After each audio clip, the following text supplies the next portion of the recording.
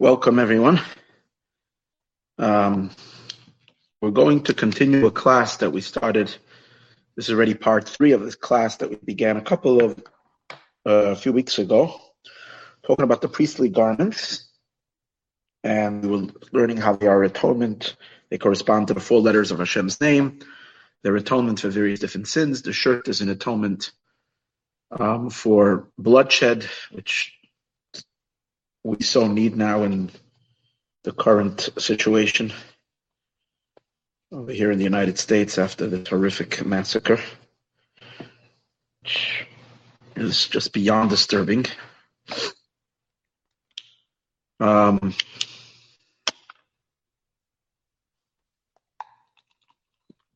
That's the discourse, the part of the discourse we learned already.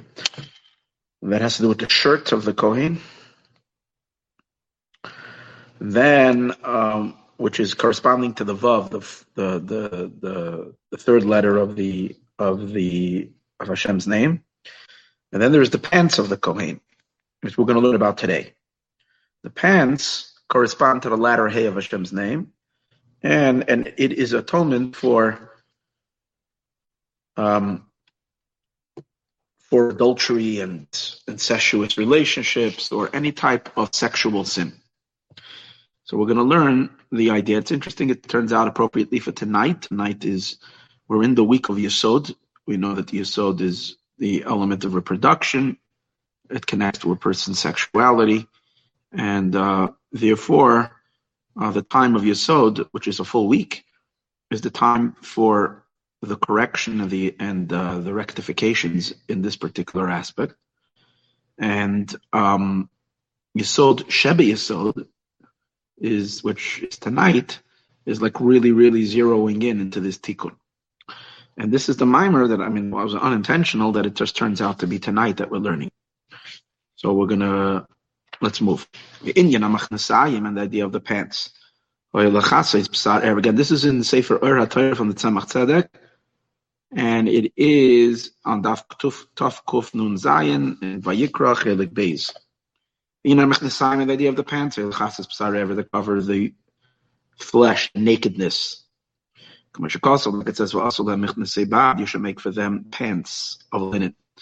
The verse says it openly in Leviticus and Vayikra, Parshas Acharei. L'chasa is to cover up sar erva, the flesh of the erva, which is bimasnayim, from the hips ad yerechaim till the thighs yield. So what kind of pants was it? It wasn't really the long pants. It was some kind of a knickers, that they wore. So it came from the hips, and it went down till right about the knees. They wore a shirt. The shirt was like a robe that went all the way down, so you didn't see the pants at all. It was completely covered up. But that was its purpose. What does that mean? Shaksayin is the shirt, which, as we said before, is the robe. Ulavush guf is a garment for the body. But even though it goes from the shoulders all the way down, actually till the ankles, but it's still considered the primary element of the shirt is a covering for the upper part of the body. Mipal gadaliela, from the upper part of the body. Machnesayim and the pants, and levush leguf, they are a garment for the body. Mipal gadalatata, for the bottom part of the body. To understand the idea, what does this mean in service? What does this mean to us? And as we can tap into the spiritual element of this pants, and as a result of that, achieve the tikkun that we need, rectification that we need. Ksiv, it says in the Pasuk, and this I think is in Proverbs, in Mishlei, it says, Rifois tia lisharecha. The Torah, it's referring to the Torah, that the Torah is going to be a refuah, it's going to be a healing, lisharecha. So what does sharecha mean? Sharecha hu tabor. Sharecha is the belly, or primarily the belly button. So the Torah is healing to your belly. K'mayim b'dal pazal, as Chazal say, Pasuk Shirarecha Aganasar. There's a verse in Shir Hashirim, in Songs of Songs, where it says, where God is speaking about the virtue of his bride, that he's describing all the various different parts of her body, and how beautiful and how attractive she is. So he says, Shirarecha Aganasar, And that's referring to her belly, and Agan Asar, whatever that means. I don't know. I don't have a. You can check it up if I have a siddur next to me over here with English translation. If I do, it's good. Let me get one. Take a second.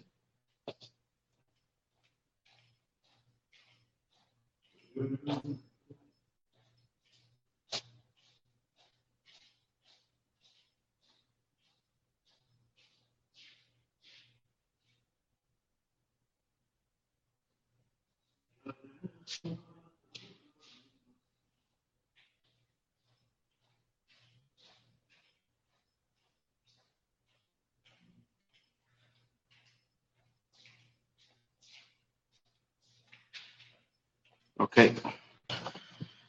Let's see if they give us a translation. The Art Scroll tries to. I might even be here.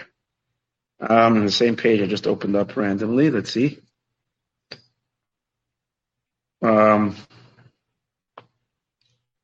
Almost. Shiradecha Agan Asar.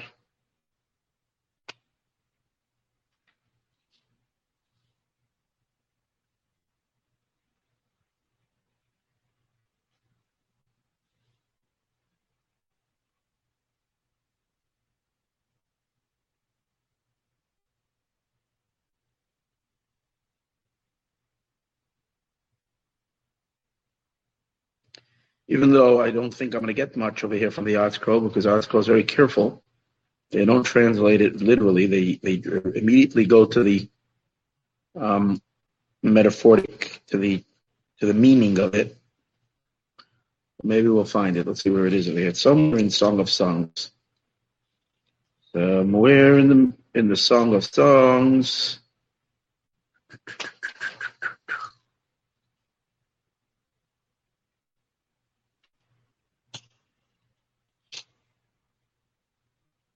Oh, it's not even. I pronounced the word wrong. I pronounced it shirarecha. It's sharirech.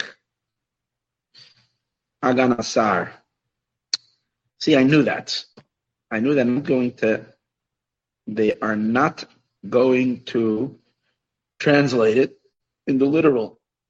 So they translate Sharirech, the Sanhedrin site at the earth center, which is obviously referring to the belly, because that's the center of the body. Agan Hasar, we're seated in the round in a moon-like crescent. Hasar is the moon. So maybe Agan means like a half a circle. Now, give me a minute.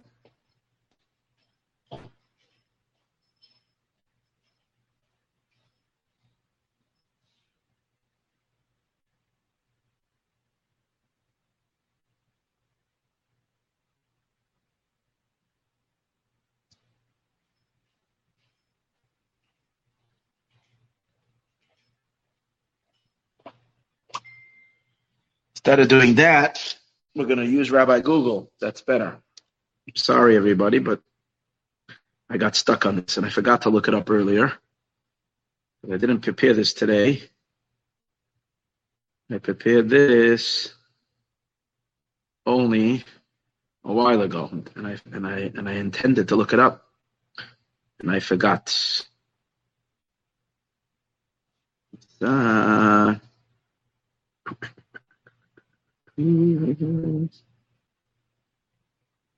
Okay.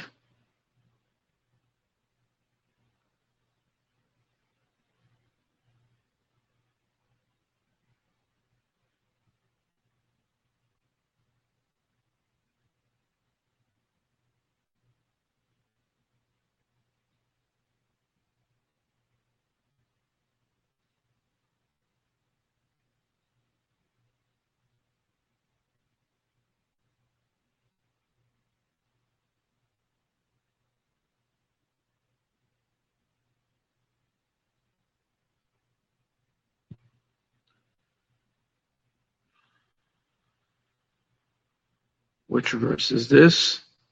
7, Song of Songs 7:3. Let's do that. Do it in English. Song of Songs 7, chapter 7. Let's do Chabad because I don't want to get the non-Jewish sites. I'm not sure what they're going to give me, but let's get the Song of Songs. Here we go. Your navel is like a round basin. Good. That's it. Your navel is like a round basin. And what does it say over here? So now let's go back. Once we understand that the word sharerech means navel, so when the pasuk speaks about Torah, the verse says in the other verse, the verse in Proverbs in Mishlei, it says rifus tia l'sharecha. The Torah is going to be a healing your navel. So that's considered, and as he's going to explain in a moment, the navel is considered the lower part of the body. And basically, really, it says the body splits by the what do they refer to it? It's called the diaphragm. The diaphragm is like the section within the body that separates between the upper organs, which are the more refined organs of the heart and the lungs, which are responsible for the more higher functions of a human being, like breathing and the heartbeat and all of that.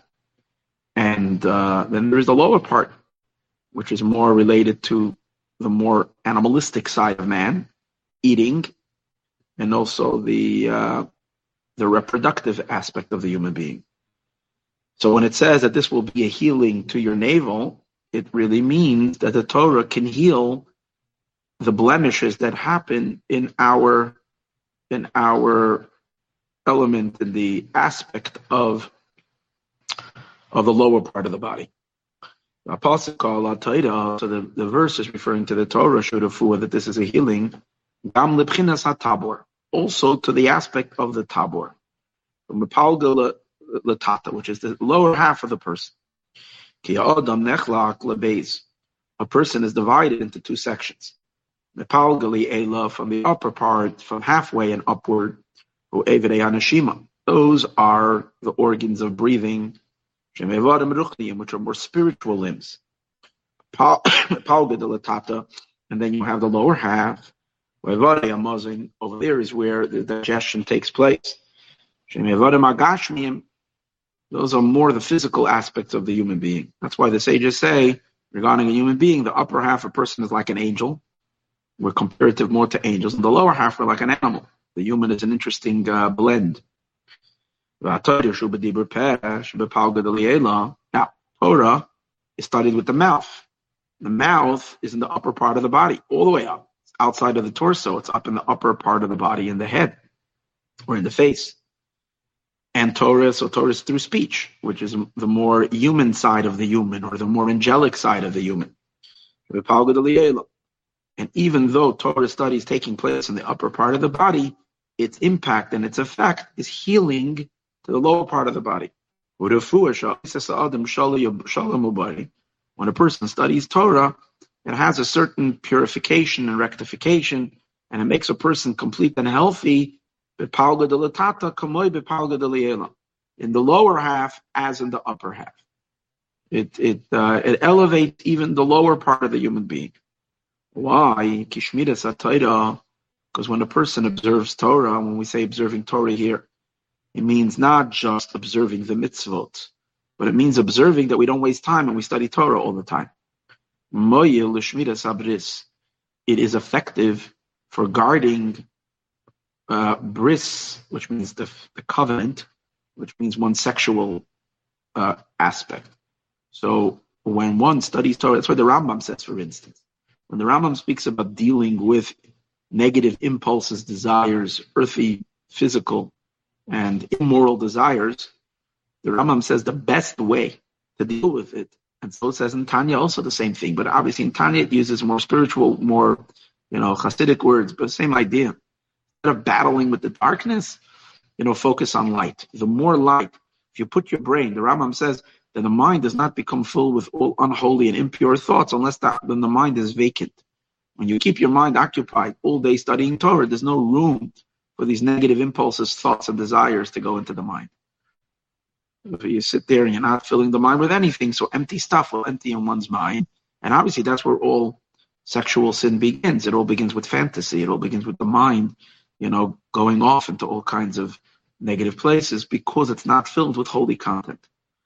The Alter Rebbe in Tanya also says that when a person is suddenly overtaken with a desire, with negative thought, instead of combating and saying, oh, this is ugly, this is bad, and trying to argue your way out of the thought, just turn your attention towards holiness. And he uses the idea that that a little bit of light chases away a lot of darkness. So same idea, but what he's saying over here is that's that concept that observing Torah, which primarily means in this case, what we're talking about over here, the studying of Torah, the mitzvah of Torah study is to study every free second. So and there's so much Torah to learn. So if a person preoccupies themselves with Torah study, it helps the Shmini Sabbis. Now, in addition to the psychological element of it, because the mind is busy with something, when you're very busy, you don't have time for shtus. The problem always is free time when it comes to particularly to those aspects. But over here, there's even more than that. You can say, I can fill my mind with studying math. I can fill my mind studying science. I can fill my mind studying all kinds of other stuff. So why? No, we're talking about particularly Torah that has an ability, in addition to just the plain simple idea that when your mind is occupied, you don't have space for anything else. There is something special about Torah that it has an ability to straighten out the lower part of the body.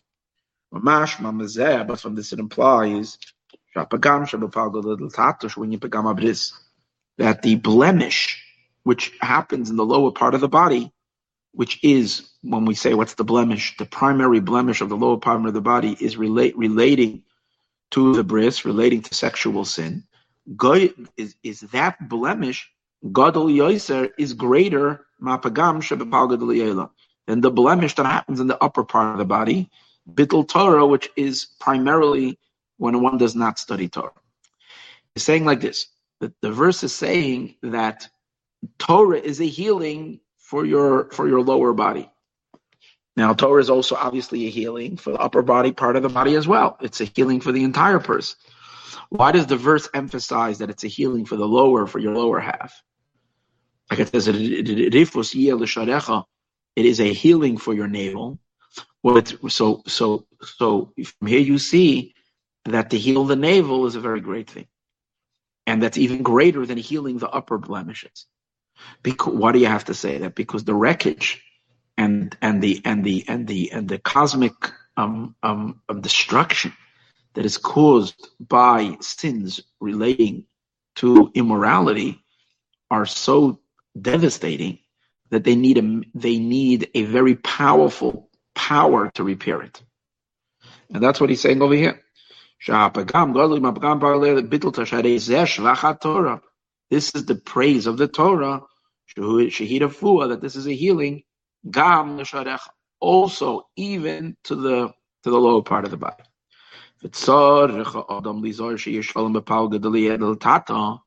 A person has to make sure that they should be complete in their lower half, just like their upper half. Sometimes we find that this has been a challenge in the world, and a very real challenge. There could be people that are very spiritual, and it's not a question if their spirituality is true or real. A person can be a very spiritual person with higher quests and aspirations and a sharp interest, and a person of faith and a person of higher knowledge and so on and so forth. And yet, when it comes to their lower half is not with the program. It's almost like there's a dichotomy. There's a split in the person. Their higher places, their higher being is really angelic. They're really sincere in their connection to God, but there's like a whole different, persona taking place in the lower part of the body that is steeped in sin. And they can't kind of even out these two. The higher part and the lower part are not, so to speak, seeing eye to eye. They're not on the same page. It's like the higher part of the human is connected to God in a very real, strong way. And the lower part is like doing its own thing. And that's why there are moments where the person loses themselves completely. And so, it's a shocking thing in the world where people sometimes find out that so-and-so, who we thought was so tzaddik, ends up, they've had the issues. and because that's it. There could be a disconnect between the higher person and the lower person, and particularly when it comes to this particular challenge. Obir calls that, and the explanation of all of that is in Medrash Rabbah. It says in Medrash. So now he's going to explain this idea of upper and the lower and how to bridge the two and connect. Yesh bris b'piyam. There is a bris. There is a covenant in their mouth. Yesh bris b'psadam. There is a covenant. He's going to explain the connection of how Torah study, literally the learning of Torah, brings in an atonement for the lower. Because he's going to equate the mouth with the bris milah, with the physical, sexual aspect of the human being.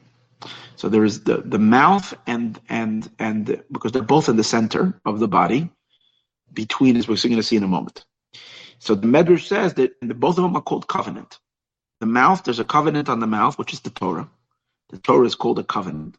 So the mouth is supposed to study Torah all the time. That's how we keep the covenant. And there is the covenant in the reproductive element of the person.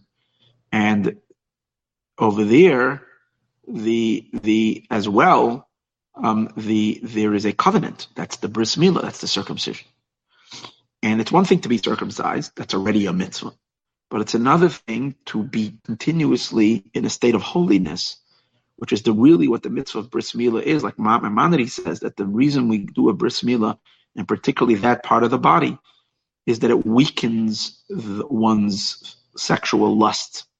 It to a certain degree desensitizes the person a little bit. It's meant to weakening the physical sensation, which drives a person crazy all the time. So that's so keeping the bris milah means to keeping it holy, which means that it's only used in its proper usage. Proper usage of it is, in a loving relationship, in a marriage, a kosher marriage of a husband and a wife.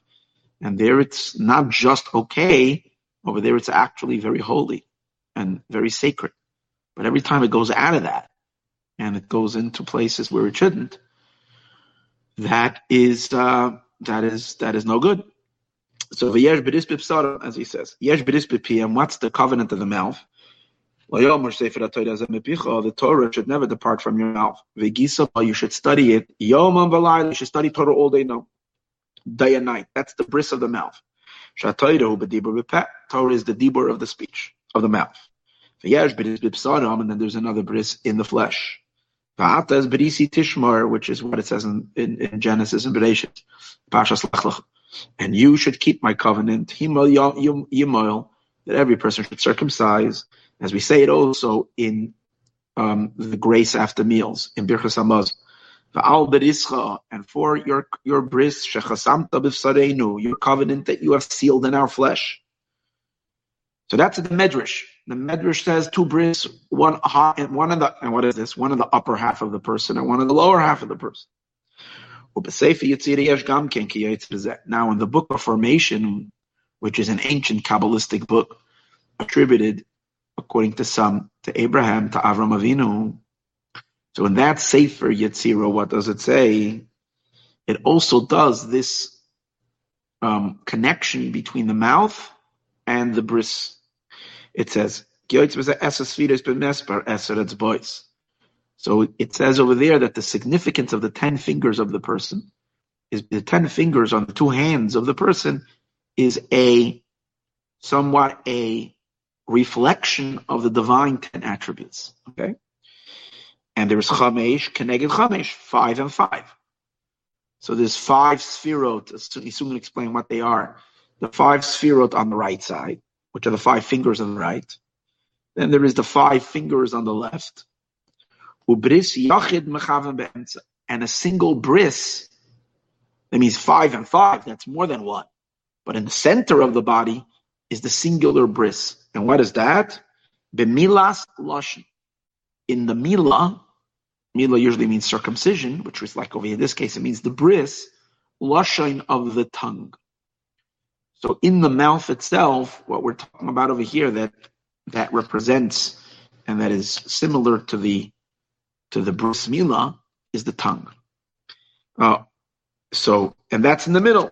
B'milas lashon, the Sefer Yetzirah says, in the milah, in the circumcision or in the covenant that there is in the tongue, b'milas ma'or, and in the milah of the flesh.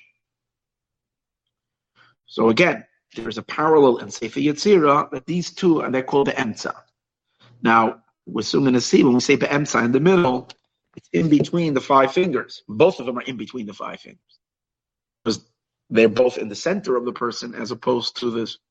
But we're going to see that he now is going to connect it to another statement in Sefer Yetzirah, which basically says there are 20 fingers in a person. There are 5 in the hands, 10 in the upper part, which is the person's hands, and then there are 5 on of the toes of the feet. And the 5 of just like in the hands, there is 5 and 5, and a covenant in between, which is the tongue. So in the lower part of the person, 5 fingers of the feet, of the right foot, 5 toes of the left foot, and then the yesod, which is the reproductive organ, which is the bris milah.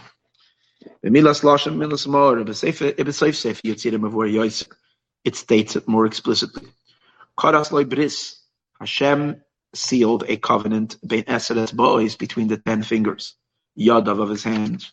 What is the covenant that Hashem made between the 2 sets of fingers of the right hand and the left hand? The covenant is the tongue. And then Hashem made a covenant in the center between the 10 toes. And what is that covenant? Ma'or, which is the bris of the flesh. So what do we have over here? Clear statement, both in the Midrash and in Sefer Yetzirah, there's a connection between the tongue, which is where we study Torah, and the bris. We can explain what is the idea.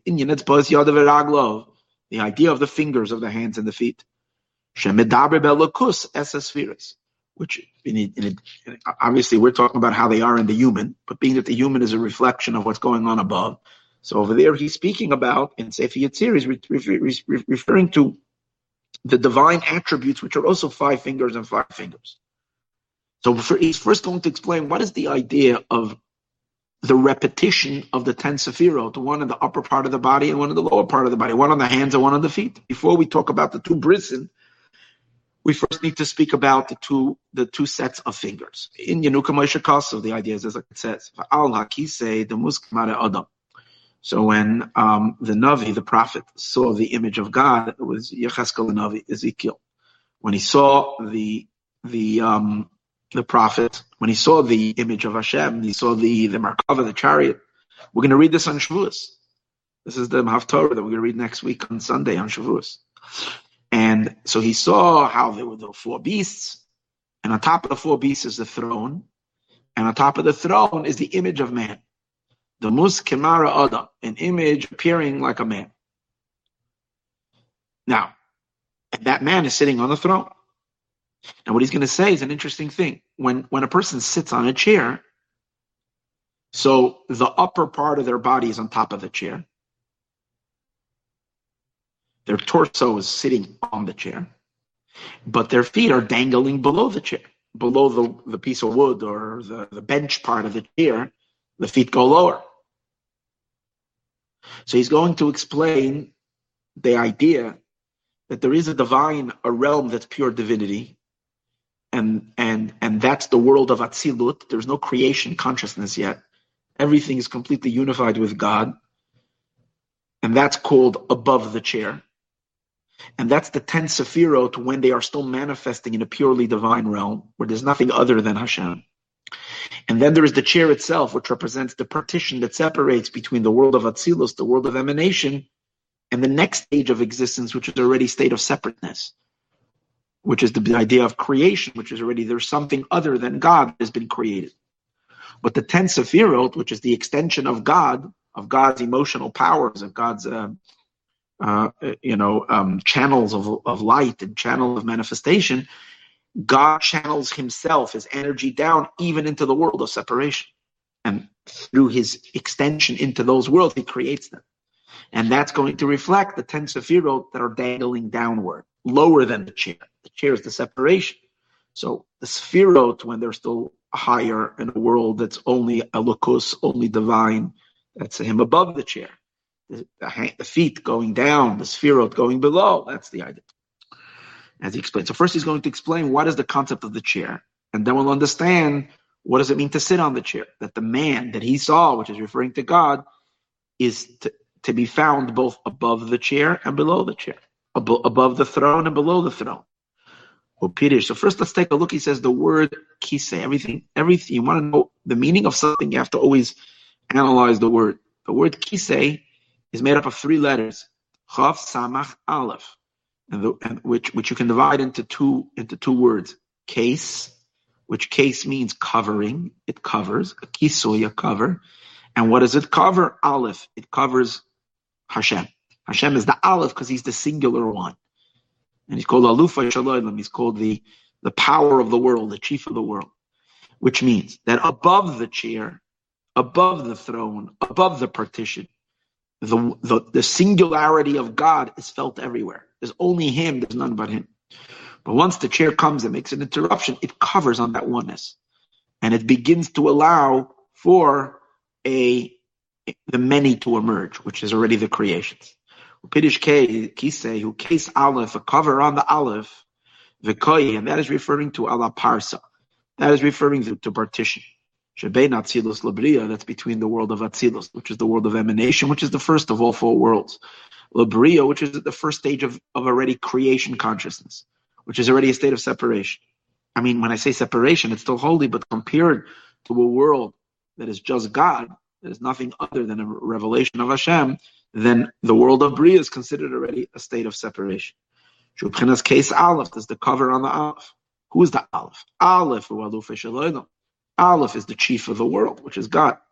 The Aleph, Adam, and Aleph also is the first letter of the word Adam, which Adam is referring to God. So the Alufay Shalom and the man. So really, as we're going to see in a moment, it's really both. Man, regarding to Hashem, it says, on the one hand, he appears like man, like we saw in this very prophecy itself. And on the other hand, the verse says that God is not a man. So it is explained. The Sefirot make up some kind of an image of a man. It's the psychological structure of man. And that's the Sefirot. But we know God is not of any of these. Inherently, God is not of any of these Sefirot. It's only a projection. So within the Sephiros flows the simple light of God that is non-spherotic, that is non-defined. So that's Alufay Shalom. That's the singular Aleph. That's him as he doesn't have any definition. But then the word Aleph also stands for the first letter of the word Adam. So when you combine them both, it means both the structure of the Sephirot plus the pure light, the pure undefined non-man energy that flows within them. All of that is covered up by the chair, the throne. The throne blocks that because higher in the world of Atzilus, that's the experience. All that exists is one singular man and the pure light that transcends Atzilus.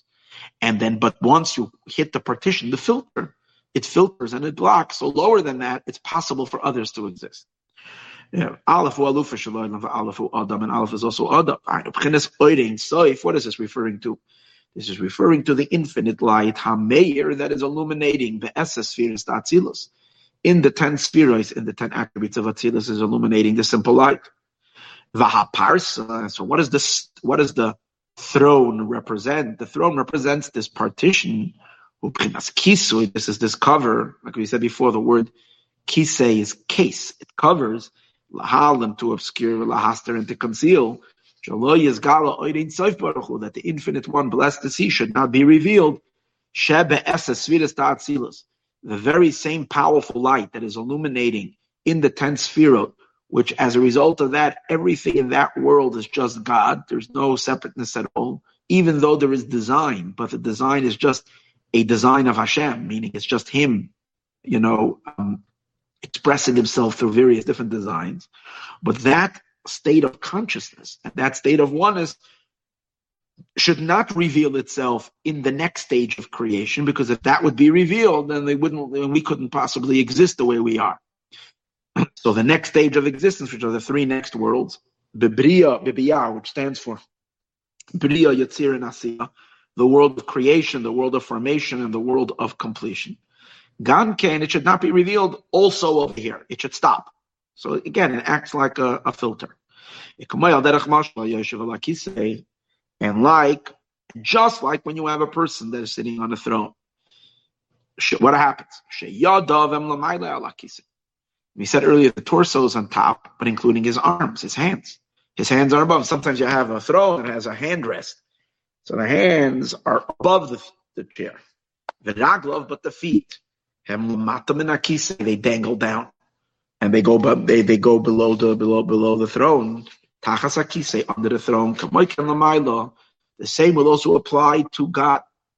As it is the 10 fingers of his hands. These are 10 attributes of the world of Atzilus. They are above the throne that's in Atzilus. They are above the throne. Why? Because those 10 spheres above the throne is the world of Atzilus. Because in Atzilus, he is shining, he is very, very apparent, he's very revealed. Those 10 spheres are on top. Over there, it's open. But once there is the throne, it cuts it off. But it doesn't mean that the divine energy doesn't pass. Because if the divine energy wouldn't pass, there wouldn't possibly be anything. So the divine, the influence of the Sephirot, of the attributes, continue onward, but in a way that they are severely, severely diminished and blocked. But yet they continue, and that's why they're compared to the next level of fingers. They're still the same fingers, but they're already on a much lower level when they appear as the 10 toes on the feet. Yes, and it's boy Seraglov, and then there's the 10 toes of his feet. Talking about God's feet. And as a sphere, these are the 10 attributes, dibiyah, of Bria Tzir and Asiyah. Like it says in a pasuk, there's a verse that says, Va'aretz, and the land, the earth, which is the lower realm, Hadayim Ragli, is where God says, I put my feet. Shem Lamata Minakise, they are below the throne. V'nikra Raglov, they're called his feet. Shem Gam came Ibchinas Kamara Adam, because really they are also an extension, and they're still of the image of man. Shulakus Mamish, it's purely divine. Vahaloi be, and so how can it be? Below the throne is already creation. How can there be an extension of the divine into creation? So he explains. First he's asking the question. Vahab loy biyahu misham yipari. In the three lower worlds, which is Bria, starts with the world of creation. Again, even though it's very subtle and very, very, very, very holy, there's the most sublime celestial beings living in those realms, but still it's considered already separation, just the mere fact that they are entities that are not God. The fact that they have a self, that's already a block on the truth that there's none but him. So they're already living in this blur. They're living in this concealment. Like it says in the verse, Misham Yipared, that once you hit the world of Berea, once the river goes past Eden, and it goes past the Gan Eden, which is the Malchut, the kingship element of the world of Atzilus, the river then forks off. The forking of the river means it becomes separated already. The Yashvedavar, it becomes something.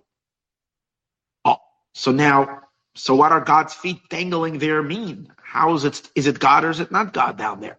Is it creation or is it him? So he explains. It's referring to Al-Nehidizah. We know that the lowest levels of Atzilut, of the attributes of Atzilus, they descend and become the soul element, the energy, the life force of the next world. And he refers to them as the Netzach Hod Yesod, because the 10 Sefirot are right, the Chabad, the upper part of the Chabad, Chochmah Bina Das, that's the head. Then there is the Sefirot, the emotional Sefirot, which are physiologically related to the torso. As we said earlier, the two hands and the body. Even though now we're looking at the Sefirot as the fingers, but in a more general term, the whole body is structured as the 10 Sefirot, which are the. And then finally, the 2 feet are Netzach and Hod, and the Yesod is the reproductive element in the person. So it explains that what element of, what are we saying over here? Which part of Hashem, metaphorically speaking, of course, dangles down below the chair, which means goes into the next 3 worlds. The Netzach Hod Yesod, the feet. And that's the feet that's going down. Shekoyal Netzach Hod Yesod, the Zah of the Ze'er Anpin, the small face, which is referring to the Sfirot of Atzilus. Shenasas Moichen, they become intellectual powers, Lenukva. They become the energy, they become the life force for Malchus. Malchus is the recipient of all these emotional energies, all these attributes. And then Malchus becomes the mother. She translates that energy into creation. Because God is acting like a king. That's what Malchus is, a king. And he's a king over creations. You can't be a king if there's no separation. If you are your people and your people are you, you're not a king over them, just like you can be king on your own limbs.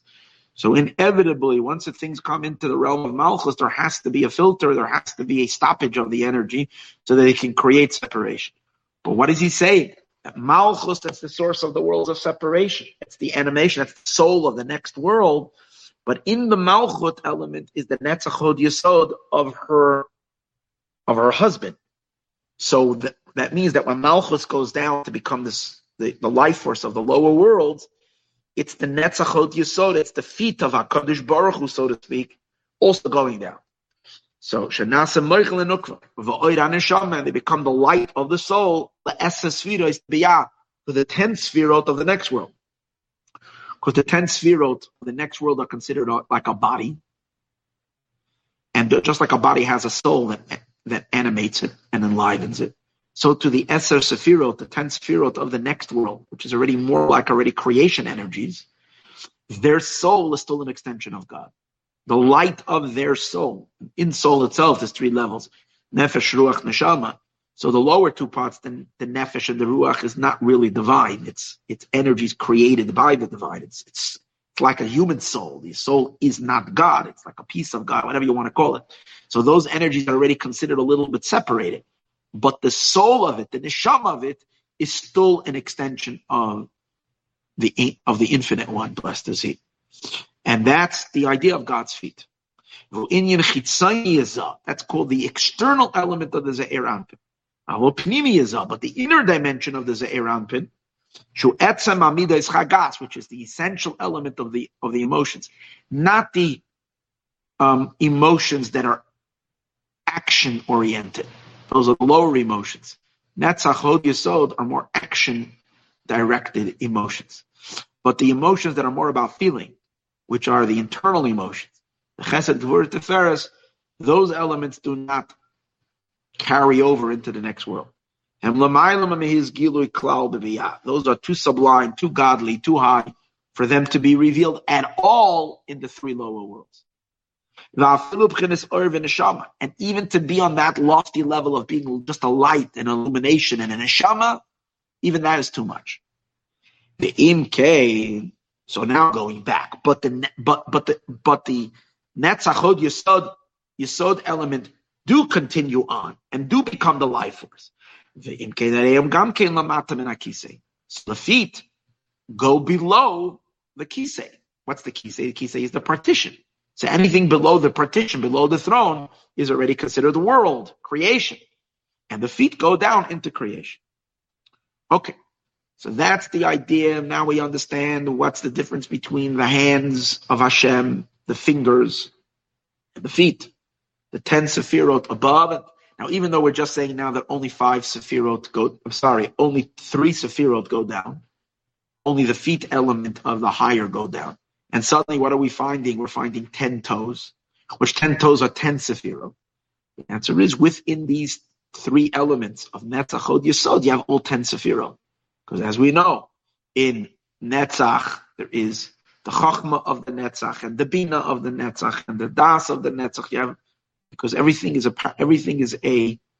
a configuration. Everything is a blend of all the Sefirot. So what really is only 3 attributes can be seen also as 10 spheres. But now he first wants to, once we understand the upper and the lower, now he's going to explain the difference between 5 and 5, the right and the left. Well, Pirish Chamesh Keneged Chamesh, and what does it mean 5 opposite 5? Which his question is, we know that the system, the way things are set up in holiness, in the world of Tikkun, the last class I gave was called 3333. And over there I was talking about how this year is so significant. It's 3333, 3,333 years since the giving of the Torah. And I was explaining what's the significance is because the world, the ancient world, which caused chaos and mess and was divided, the energies were divided into two extremes. And the two extremes were always in contrast with each other, always fighting with each other, and there was no mediation. And that's where you have a world of war and clash and extremism. And the whole aspect of Torah and the Jewish people and so on and so forth is to bring synthesis and harmony, which is related to number 3. And that begins in the fact that when God emanates attributes, he emanates them in 3 columns instead of in 2 columns. The middle column, so to speak, serving as a bridge and a mediator between the two extremes of the right and the left. Like you're watching today in the United States, you're watching an unbridgeable divide between the right and the left. No one is talking. Everybody's got their own news channels. Everybody's listening to their own news. No one wants to hear even what's being reported on the other side. It's literally a chaotic world of Tohu. But the world of Mashiach and the world of Tohu and the world that Torah is building is the world of communication between the two sides, which is associated with 3 columns. So his question is, how are we suddenly saying that the spheros are divided 5 and 5, which is illustrating the idea that they're set up in just right and left, when in truth there should be 3.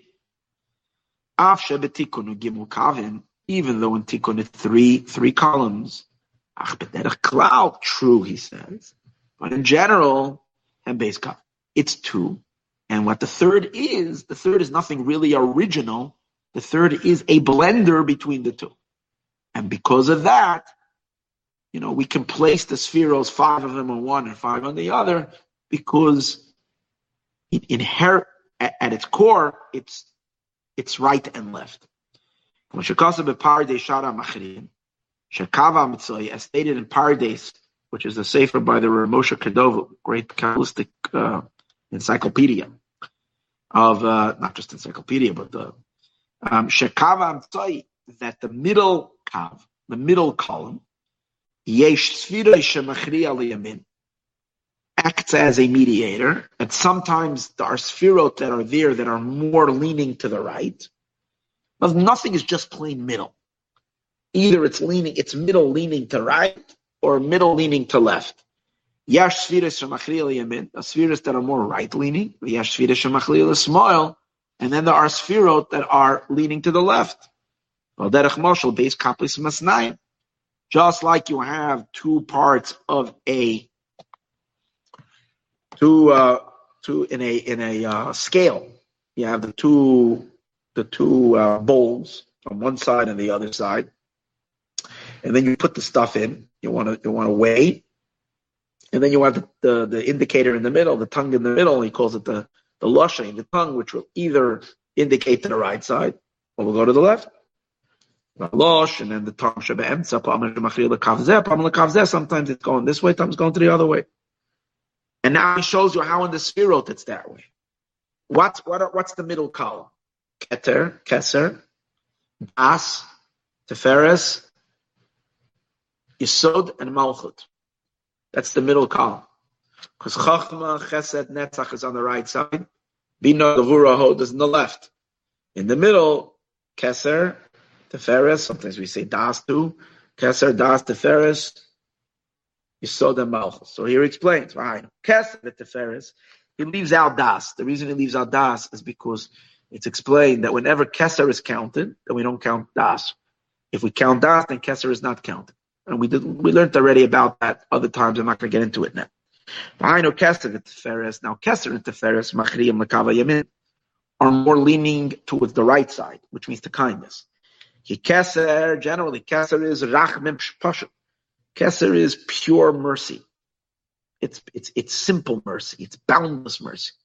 That's why we always try to evoke the Keter, because over there, the mercy and the forgiveness, the place for tshuva and for forgiveness. So Vadai Noitule Kav it's definitely leaning more towards the right. The Tiferes and Tiferes Gamkin et Yosel Yamin. And Tiferes, what's Tiferes? Tiferes is compassion. And the way compassion works is, as we discussed, even though it considers the arguments from the left, which means it acknowledges that a person doesn't deserve, but it says, hey, you know what? It's a pity on them. You feel bad for them, so you should give, even if they don't deserve. Which means it considers the left argument. Kindness doesn't consider the left at all. Kindness is so good, it's so giving, that every situation it can find in the worst criminal that it too deserves to get. Everybody is giving. Everybody is worthy. Everything. The kindness in the pure mind of the kind of kindness, there is no judgment at all. So everything is worthy, and so on and so on. And then that the left contradicts, because the left side, which is judgment, doesn't find worthiness in anything. No one is worthy. But when you have Tiferes acknowledges the argument coming from the left side that it's not deserving, and yet it says, but you have to have compassion and give. So the bottom line is to give, which is the same thing like kindness says, give. Just that the motivation is different. That's what we mean that Tiferes is leaning towards the right. The Yasod Umalchus and the latter two middle Sefirot, which is the foundation, Yasod, and Malchus element, they lean more to the left side. Ki Yasod Mashpia. Because Yasod is actually taking the final energy and transmitting it to the creation, to Malchut, which is the soul of the creation. And when it comes to the actual giving, it's very, very important to restrain. Because if the Mashpia, the giver, and in this case we're talking about the infinite giver, is giving to a finite recipient, if it's going to allow the energy just out, just as it is, it's going to flood the world with infinite energy and it's going to destroy the world. In its very act of giving, it's going to cause a complete destruction. So what it needs to really do is hold back, and a powerful contraction. But the contraction is not about contraction; it's all about contracting in order to give. So therefore, Yesod, which is the actual bonding and the transmission, has to have a lot of breaks in it, a lot of restraint in it. That's why there's a lot of gevura in Yesod. As he says, Ki Yesodu mashpia shwa yedei gevura, through gevura. Like it says, who is the person that Hashem gave the bris milah to have the first bris? Now, bris, we said, is Yesod, as mentioned at the beginning of the class. The bris, the circumcision, takes place in the reproductive organ, which is Yesod. And who's the first person to, Hashem says, I established a covenant with you, even though he told it to Abraham, to Avram, who was the man of kindness. But the first one that it was given to Avram in a preparation so that Avram should be able to give birth to Yitzchak, to Isaac. And the first Jewish person to have his bris in the ultimate way, which is on the 8th day, was Yitzchak, was Isaac. And what do we know about Isaac? Isaac is Gevura, is discipline. Because Yesod, bris, and Gevura are very deeply connected. Like it says, Yitzchak. My bris I will establish with Yitzchak. Shem Gevura is the Yitzchak from the restraints of Yitzchak. That's where Hashem establishes the covenant, Malchus, to influence and to give to Malchus. So we see Yesod leans to the left. Malchus and Malchus binyanim Gevuris. Malchus is primarily structured from Gevura. That's what a king is. A king has to be strict and set rules. He can be nice and kind, but the general structure of kingdom has to be built on discipline. He governs with laws. That's what it is. The law of the land. V'nimtza comes out, even though we see that there is Sefirot in the middle, they're in the middle, but they're leaning either to one side or to the other side. And base kavan, because in general there's primarily two columns. Keser chochma chesed teferes netzach. You follow that? Keser, the crown. Chochma, wisdom. Chesed, kindness. Netzach, perseverance. And before service. And teferes, beauty. And netzach, and perseverance. They're all on the right side. What he did now is he put two of the middle ones, which are Keter and Teferes, also to the right. Kava Yamin. And then Bina, Gavura, Hod, Yesod, and Malchus all belong on the left side. So that's how you have 5 fingers and 5 fingers. 5 on the right and 5 on the left. Kava Smoil. This is 5 opposites 5. Ubris Yachid. But then there's a single bris. What did we say earlier? 5 fingers, 5 fingers. In the middle, there's the mouth. In the middle of the 2 sets of fingers of the feet, of the toes, is the bris milah. So what is that? If you have already all the sphirot, which sphirot are all emanations, so what does the center bris mean, the covenant? So he's explaining something very, very, very, very special. He says these are all attributes. These are all like feelings, emotions, programs. They're all programs within within, so to speak, within the system, within the divine being.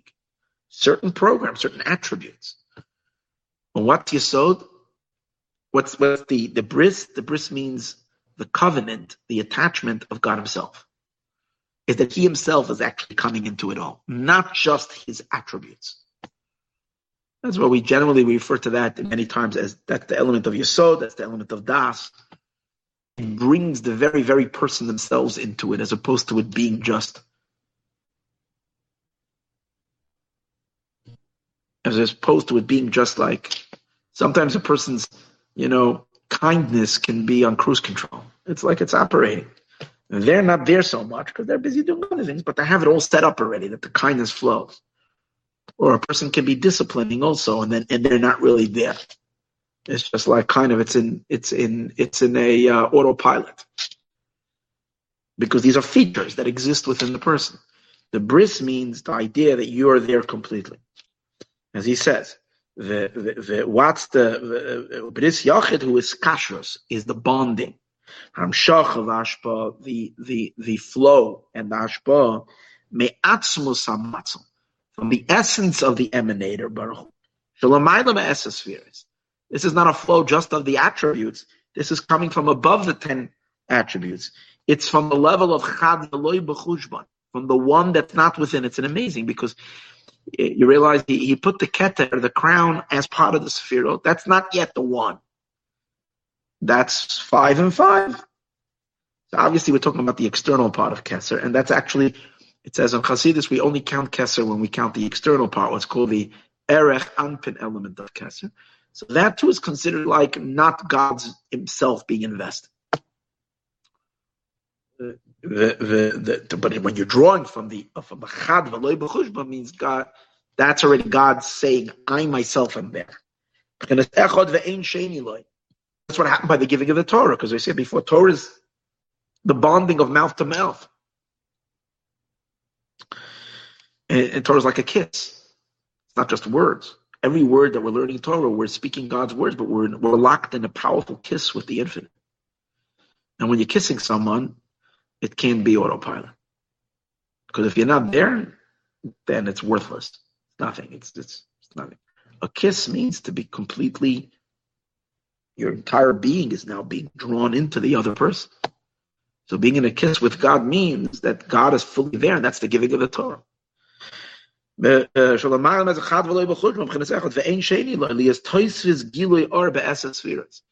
when there is the investment of the bris, what is that? That's invigorating all the 10 sephirot, all the fingers through the mouth, so to speak. What he's saying is that there is extra investment of God's very self into the 10 sephirot. That they're not just the programs running their thing, but there is there is the source and the soul of it all that's fully present in it. And obviously, what does that do? That adds nasa yichud v'hiskalalos. And that's the point. When the programs are running just the programs, then each one is kind of set very much in its own agenda, in its own state. And then the five fingers on the right don't really get along with the five fingers on the left. See, one of the functions we said before of the middle, of the center, is to bridge. So we're saying that the mouth, the bris halashon, and the bris milos, we're going to see soon, are to bring the very being into the relationship. And what that does is it creates harmony between the two sides.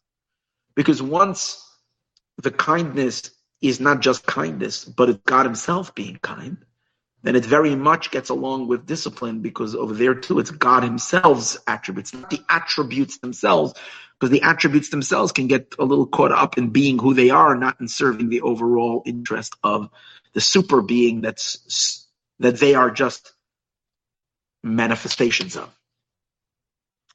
In other words, it's possible that the Sefirot can forget that they're manifestations of a higher being. They can start becoming about what they are. The Iskalolus Beis HaKavin and the integration of the two Kavin, Usmala Iskalol B'Yamina, the fact that the left becomes integrated in the right, that can only happen when there is the bris coming along. Similar what it says in the Tikkunim of the Zohar. What does it say? When it speaks about the Sefirot, it says, Va'amt the kashamai. And you yourself, meaning you, as you transcend all these attributes, you bond them together. Umeyachid loin, and you unify them. And that's when there is a time of will above, because there are times when God withdraws, and he doesn't withdraw completely, but he allows, so to speak, like the flow operates kind of an autopilot, if you would say. The Sefirot are doing their own thing. And then there is a lot of fragmentation in the whole system. But when it's a time of will, which means that God is fully invested, infused, excited about what's going on down here, so then he himself comes into it, and then there's far more unification on a very, very, very, very high fundamental, core primordial level of existence. Things are far more unified and harmonized.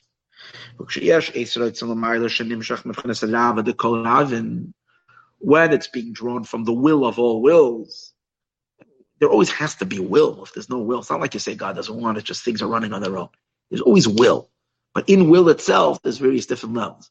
There's the will that, you want it to operate, and then there's the will that you're excited about something, and you're really focused with all your energy there. That's called the will of all wills.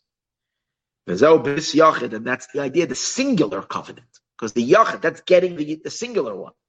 Bris yachid also means something else. There's a covenant of Abraham, there's a covenant of Isaac. Look at the verse says, I will remember, it's this week's parsha. Parsha is Bechukosim. I think we have a pasuk of the parsha. God says, I will remember the covenant of Abraham. I will remember the covenant of Isaac. I remember the covenant of Jacob. Right? So these are individual covenants. But we're talking about a much higher level of covenant, because these are the covenants of each Sephira also has its covenant. The Yesod element, which Yesod is bonding, is always called the covenant of every sphere. And in every sphere, there's an element of Yesod. Bris Yachid, what does Bris Yachid mean? Is referring to what it says in the verse, the mountains might move. In other words, even if the mountains are casted aside, the mountains are referring to Avram, Yitzhak, and Yaakov, which is referring to higher, to the Sefirot. Even for whatever reason, one can dismiss them. But Brish Laimi, the bris, the covenant of my peace, Loi Tomit will never budge. This is mystically associated with the bonding of the Ancient of Days, which is him himself, God's very self. And B'milas Lashon. And where is that to be found? When we study Torah. It's in the milah, in the covenant of the mouth, of the tongue. Al Torah is referring to Torah. Shamshachas b'ris yachid be'eses sfira is why they Torah. When we study Torah, since Torah is so unified with God's inner pleasure and inner delight, it draws God's very self down into all the 10 Sefirot. Kihine, for behold, Moshe Rabbeinu Olav Shalom Amar, to explain this a little better, he explains, Moshe Rabbeinu said, Loi ish devarem anochi, Moshe said. What did he say? When he was trying to get off the hook, when Moshe was trying to wiggle his way out of what God wanted him to do to go redeem the Jewish people, Moshe says, I'm not a man of words. We know had a speech impediment. So he said, I'm not a man of words. I don't speak well. If you want to have a thundering speech of civil rights, of the rights of the people, I'm not the person. I can't do that. So, because I have a difficulty in my mouth, and I have a difficult tongue. The Zohar explains, what does he mean double? I have a difficult mouth, I have an impediment in my mouth, and I have an impediment in my tongue. So, see, Moshe understood that the going out of Mitzrayim is not just to go out of Egypt, it's to bring the Jewish people to Sinai, to Har Sinai, and to give the Torah. And the Torah, we know, is made up of 2 parts. There is the written Torah, scripture, and then there is the oral Torah, the Talmud, and all the commentary.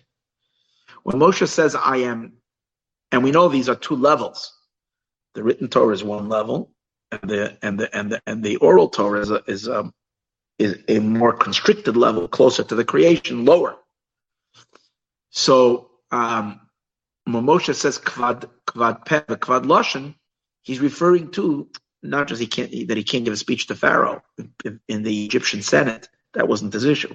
He says the main idea of the Redeemer is to be the communicator of God's mouth to the world, is to give the Torah to the world, and I don't have it. So it didn't just mean a physical impediment. He's going to explain in a minute, why Moshe is saying that he can't speak. We'll see in a minute. When he says, I am difficult in peh, in the mouth, is referring to the oral Torah. Malchus, which we know, mouth, the mouth as it is in divine, is Malchus. Malchus is called peh. Malchus is the mouth.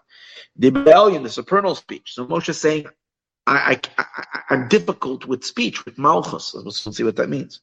Kvad lashon, and I'm difficult in tongue. That's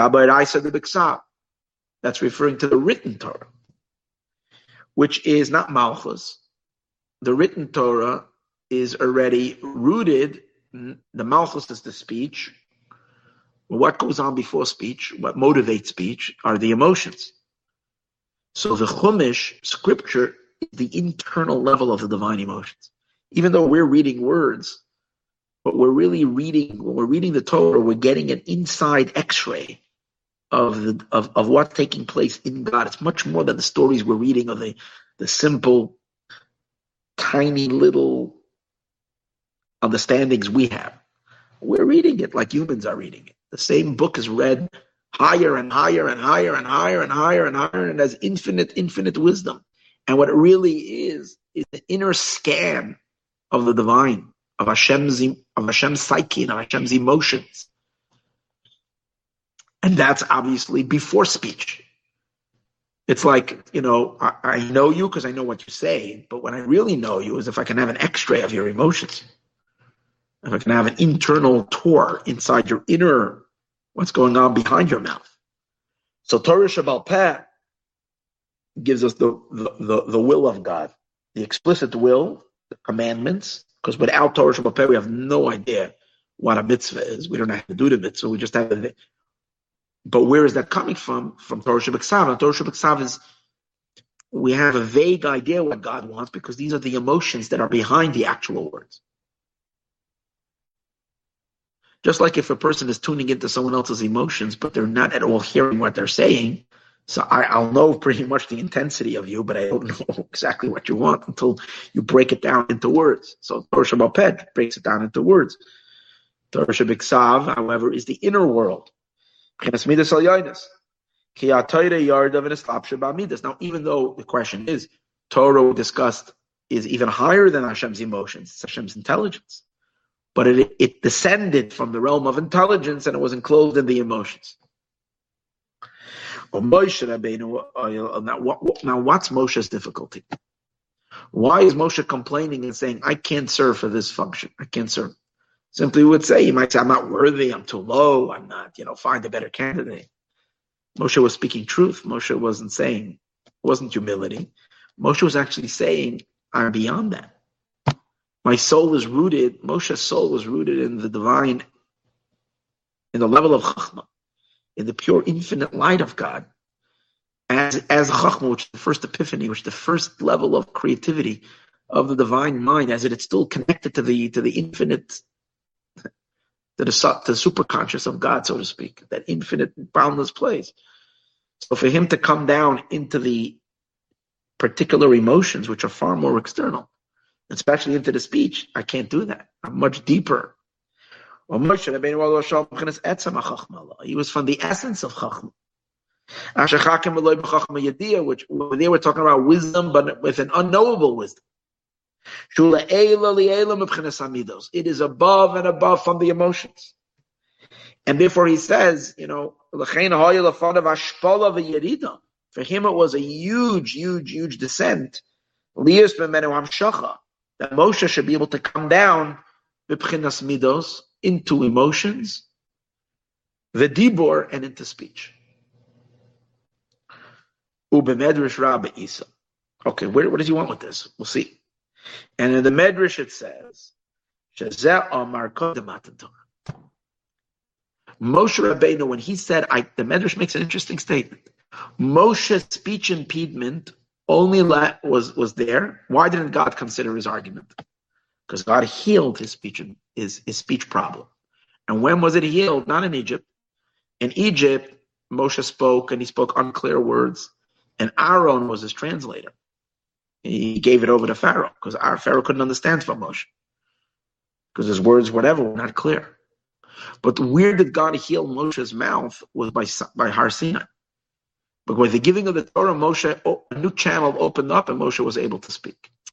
So in addition to the physical healing of Moshe's mouth, this was a repair, so to speak, in Moshe's soul, that Moshe was able to come down. The spiritual problem that he had, that he was too high and too deep and too sublime. And Moshe was able to come down into the emotions and come down all the way down into speech. Moshe said this before the giving of the Torah. But after the giving of the Torah, what does it say? There's the last book of the Torah, opens up, and it implies that Moshe was this phenomenal speaker. Eila hadvarim asher diber Moshe. These are the words that Moshe spoke. Suddenly Moshe is a speaker. Eila hadvarim. And Eila also means very clear. These are clear words. Moshe began speaking words. V'nasa midaber, and Moshe became a speaker. What does that mean? There's a verse that says the healing of the tongue is the tree of life. The tree of life is the Torah. Eitz Chaim, it's called the tree of life. Mar Paloshin heals the tongue. Referring to who? Moshe. When Moshe needed to communicate the Torah, his tongue was healed. Torah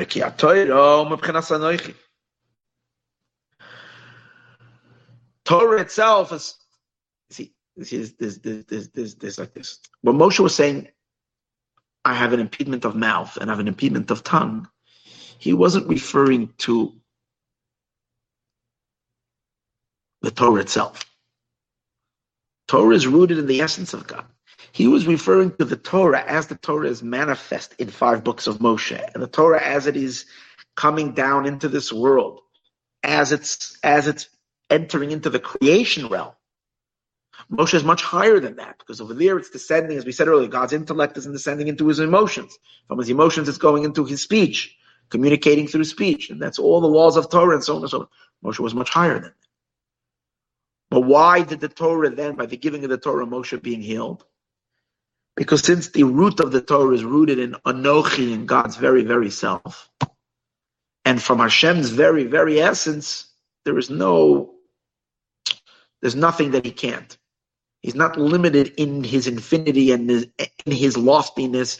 He's not limited into his abstraction. He's not limited into his transcendence.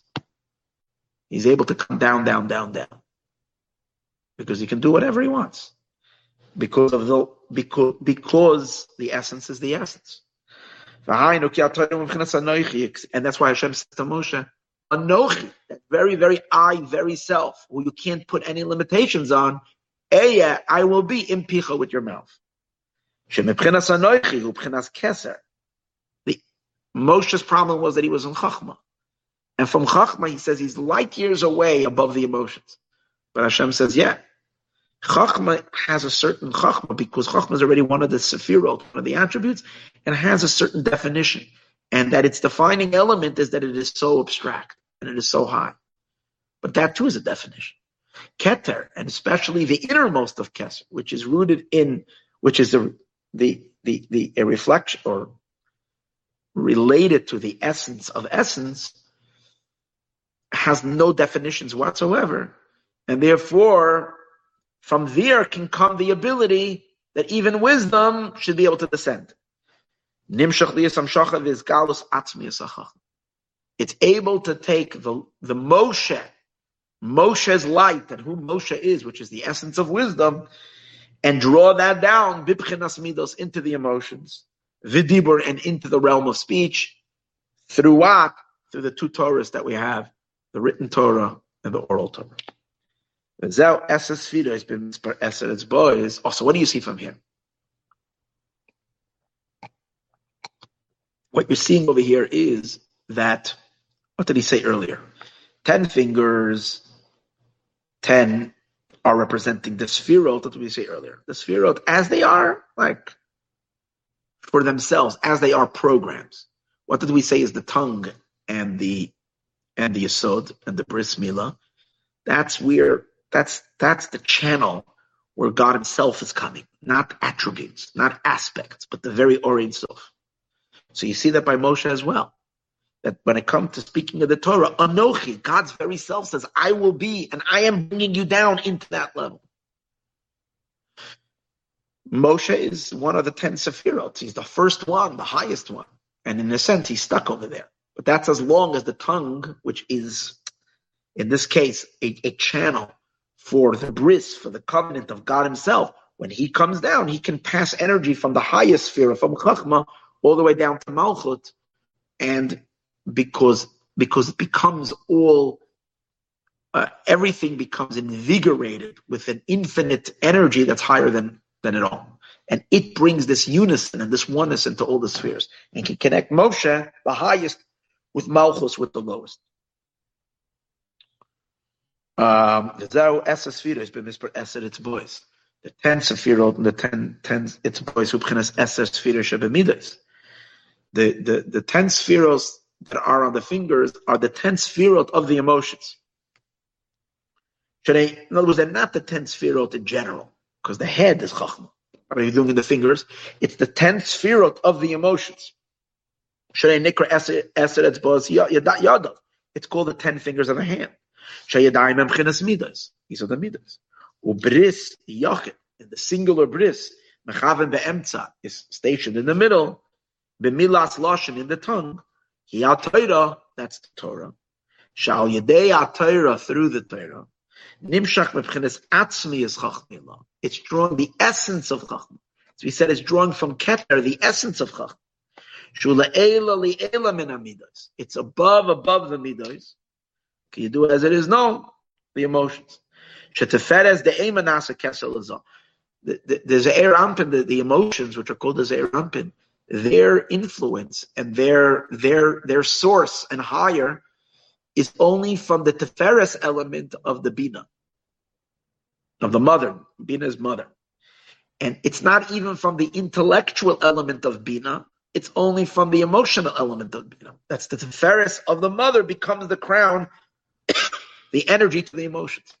So what would be the Bina of Bina, and especially Chachma itself, the Chabad of the for sure is beyond the Midas. But when you learn Torah, through Torah, which there is a drawing down of the essence of Chachma into the V'teferes the Abba Nasa Atik Laza, and the Teferes of Chachma becomes not just crown but Atik. Atik means even more removed. The Mochen, the Chachma of Chachma, and the Bina of Bina, or the Chabad of Bina, all these Sephirot, they are even higher.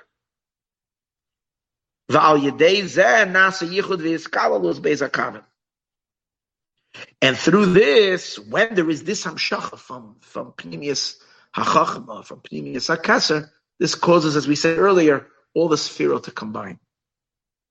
V'zeu inyan, and this is also the idea, Shaluchei Soyishnayim, that's where we find that the tablets were two. Hey Dibrois Aluach Echad. There's 5 commandments that were on one tablet. Hey Luchais, Hey Aluch Zeh. 5, and we know that the 10 commandments, each one corresponds to another sphere. But these are the mitzvot as they are attributes. And then there is Moshe Rabbeinu himself who's bringing them down. And they're both equal. The fact that both luchos are equal, which means right and left are equal, that is indicative through the power, and as we spoke earlier, the power of the kiss, the power of God himself being invested there, with skalalus beizakamin. It's what brings and unifies the two columns. Sheshneim shavim, they both become equal. The kamoi, interesting analogy that he says, or example he gives, hashoylek bebeiz yadav, like a person who's both a righty and a lefty. There are people that are most people are stronger on the right side. There you go. Right. And then there are some people, a minority, that are stronger on the left side. No, see, a lefty. And then there are people that are balanced. They both the right hand and the left hand are equal. And that's kind of what the Torah does. It balances out everything. No? For most people, the main power is on the right side. V'yat smoil, and the left hand, v'yat keil. We learn it out. It says by tefillin, it says you should put it on the yat cha. And the sages learn out from the word cha, it means yad keha, the weaker hand. Chalishus, it represents weakness. V'shoylet b'shtei yadav, and a person who has strength in both hands, who sheshneim shavim b'gvura v'koyach. It doesn't make a difference. If he throws something from his right hand or he throws something from his left, it's equal. Nevertheless, so Torah is a very powerful intimacy. Torah is a very powerful drawing down of God's very self. But nevertheless, but he's going to. Where's the mimer go? The mimer is going to say that as great as the mouth is. Remember we said earlier that the blemish that takes place in the mouth by not learning Torah, which is a very big blemish, is not as significant as the blemish that happens through a sexual sin. Blemish in the lower bris. Even though that's a lower bris, but he's going to explain now how this idea that the essence is captured both in the tongue and in the productive element of the human, as strong as it is, as much as the person is present, they themselves are present in their tongue, in their mouth, when they're engaging in speech, or as we said earlier, in a deeper kiss, so to speak, as strong as that connection is, it's not as deep and as is essential as through an actual sexual intimacy. That's the deepest essence of the person coming out. That's why it's the deepest bonding. And that's why, God forbid, when we misbehave in that particular area, because we're in the image of God, we're causing considerable damage in very, very deep places. And a person can't just say, the difference is my own private life. I'm not harming anybody. I'm doing my own thing. It doesn't work that way, because we're very, very, very, very wired up. As he says, nevertheless, how is it coming out? It's coming through speech, this higher presence. In speech, speech, even though it's drawing from the very person himself, in this case we're saying it's drawing from God himself, not from the attributes. But since it's speech is only a ray of the person himself. It's the person, but a ray of the person. It's not the substance of the substance. And where do you see that? You can teach people, you can communicate ideas, and your students can become filled with knowledge that you have, and you can impart them and share them with your students. But those students are not you. They will always be themselves. They're not going to be you. What are they receiving from? They're receiving from the conscious element of your mind, the revelations of your mind you're giving to your students, your ideas, your concepts. And even if you're teaching everything, it's still only what your mind has produced. But how about your brain itself? Can you give that over? Can I communicate to my student my very, very, very gray matter of my brain? Can I give them my very, very mind itself? Can't do that. The only time you can give someone, like we say, a piece of your mind and a piece of your brain is when you're creating a child in the seminal drop of a human intimacy or any kind of intimacy. Over there, you're actually copying your DNA and you're creating a full-fledged being who doesn't have your information. Your children are not born with your knowledge. But the child has the potential much more than your knowledge. Your child has a potential to be an actual you and even supersede you in the sense that they can, because they have the brain cells of your cell and that makes up their brains of your brain and that makes up their brain, they're able to pump out from that brain maybe even more insight and more knowledge and more depth than the father even did. But even that comes from the father. The child is the essence of the father. Why? And where does that go? How is that communicated? Not through the mouth. It's communicated through the reproductive element of the person. So there's something very deep and essential. The essence of in the kiss of Torah, it's a revelation of it's a ray of its essence, but it's the ray of the essence. Meaning it's not, in all other interaction, it's the programs, it's the emotions, it's the certain elements of you, but not you. In Torah, I'm talking about God, is all sphirot. These are attributes of the divine. And then there is God himself, comes through Torah, but only a ray of him comes through. But in Bris Milah, over there, it's a transmission of essence to essence. As he says over here, and not the essence. Yes, it's coming. It's the essence of the supernal Chachma. But it's only a ray of it. But through, first, he's going to get to Bris soon. First he said, but through actual physical mitzvahs, physical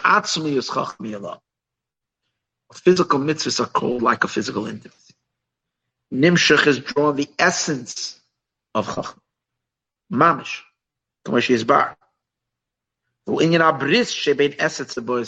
That's the idea of the bris that's between the 10 feet, the 10 toes of the feet. Because what's feet? Feet represent far more the physical realm, as we spoke earlier. Feet is godliness as it's coming into creation itself. The hands represent more the loftiness of the attributes above. The Inyan and the idea is, and he explains, Kiraglov koyal mitzvahs. Hashem's feet, in as much as it's relating to us, it's referring is Hashem's feet is mitzvahs. The deed, the act of a mitzvah. Just like in a person, just like in a human body, there is the head, there is the main part of the body, the torso, and there's the feet. The feet is the last level, meaning the least of impressive element of the human being. It's important to have feet, but it's still considered the most inferior of The same is also in the service of God. There is avoda of the higher part. For example, intelligence, understanding, and he explains even deeper. There's the avoda of the skull, which represents even higher than the head, is when you're experiencing powerful desire for God.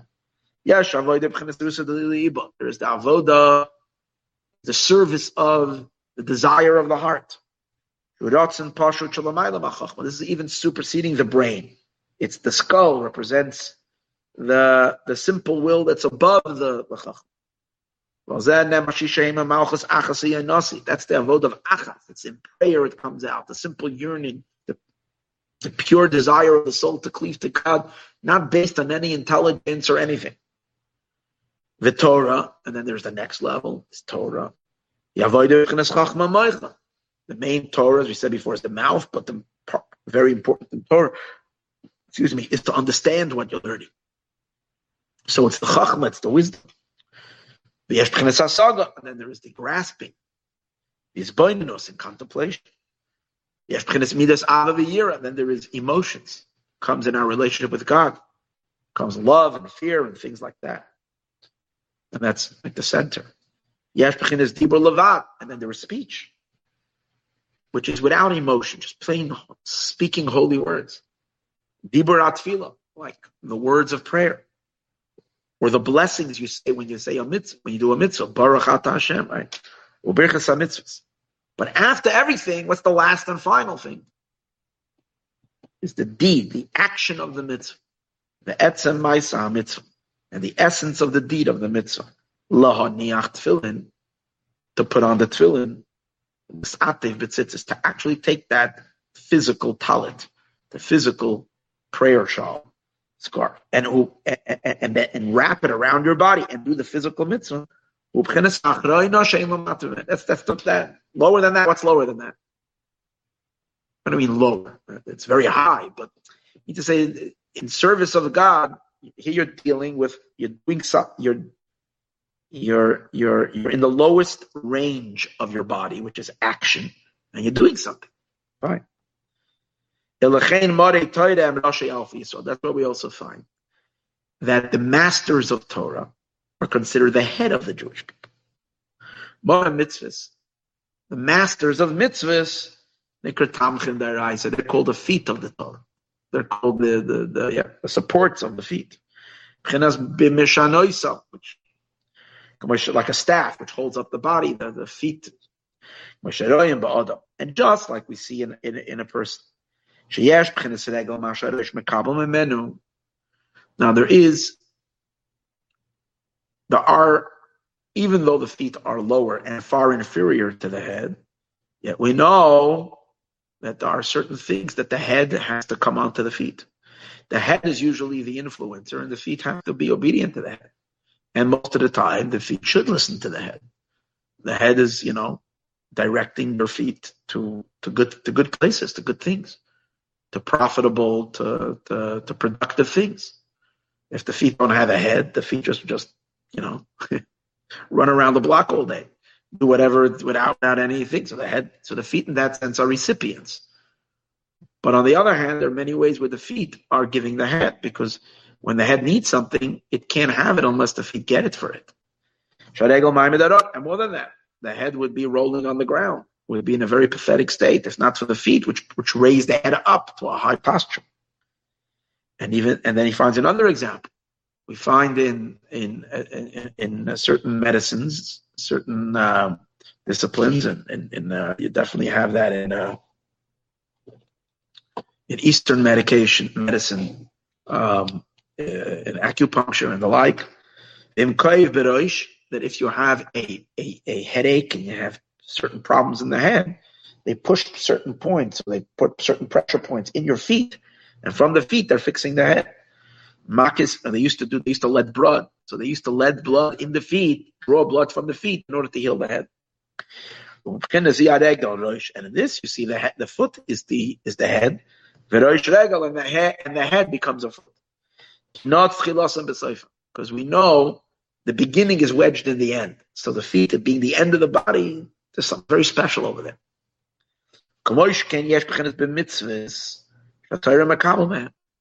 In certain ways, the Torah influences the mitzvahs because you can't do any mitzvahs unless you first know what the Torah says. The Torah guides you in the mitzvahs. But there are certain things where the Torah receives from the mitzvah. And they're considered the head for the Torah. Where do you find something like that? That mitzvahs influence the head. Instead of the head influencing Torah, influencing mitzvahs influence Torah. Where do you find that?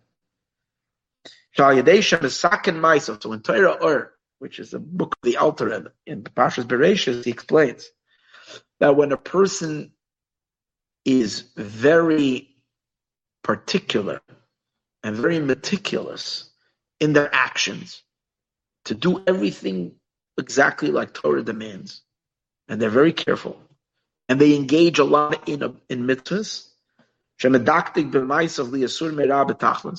that in action they're very, very cautious to never violate anything of the Torah, always to be perfect in action. And also the positive commandments in action, they do it very accurately and very mindfully. It's similar to where it says that everybody that is very evaluates all of their ways very carefully. That doesn't just mean that you're very, very observant. It sharpens your mind. From a meticulous observance of mitzvahs, when you would study Torah, you're going to have such a sharpness and clarity in Torah. As opposed to, God forbid, a person says, listen, I'm into Torah, I want the knowledge. The mitzvah observance is secondary. I'll do whatever, but not everything and not all the time and not so perfectly.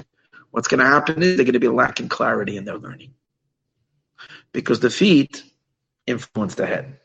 Now, there he said, the head, the mind, and their heart, meaning also their emotional capacity, become so much purer, 1,000 times as much. In other words, that the mitzvahs can influence the head, increasing the power of the head because of observance, that is, because you're taking care of your feet, that they should be holy feet, godly feet, that will make the godliness of the head, the sharpness of the mind and the head, and the ability for the mind to conceive and understand, 1,000 times more potent. Not that it's not about twice, 200%, 300, 1,000 times. Incredible. Because the feet are rooted very high, and it stimulates and it brings down more light into the head. And the reason is, Torah is Chachma, which is the beginning of the chain-like order. And therefore, the Torah is very, very powerful in the realm of the adapted light of God. That's called Mamala Kalam. It fills all worlds. Torah is the highest level of that. But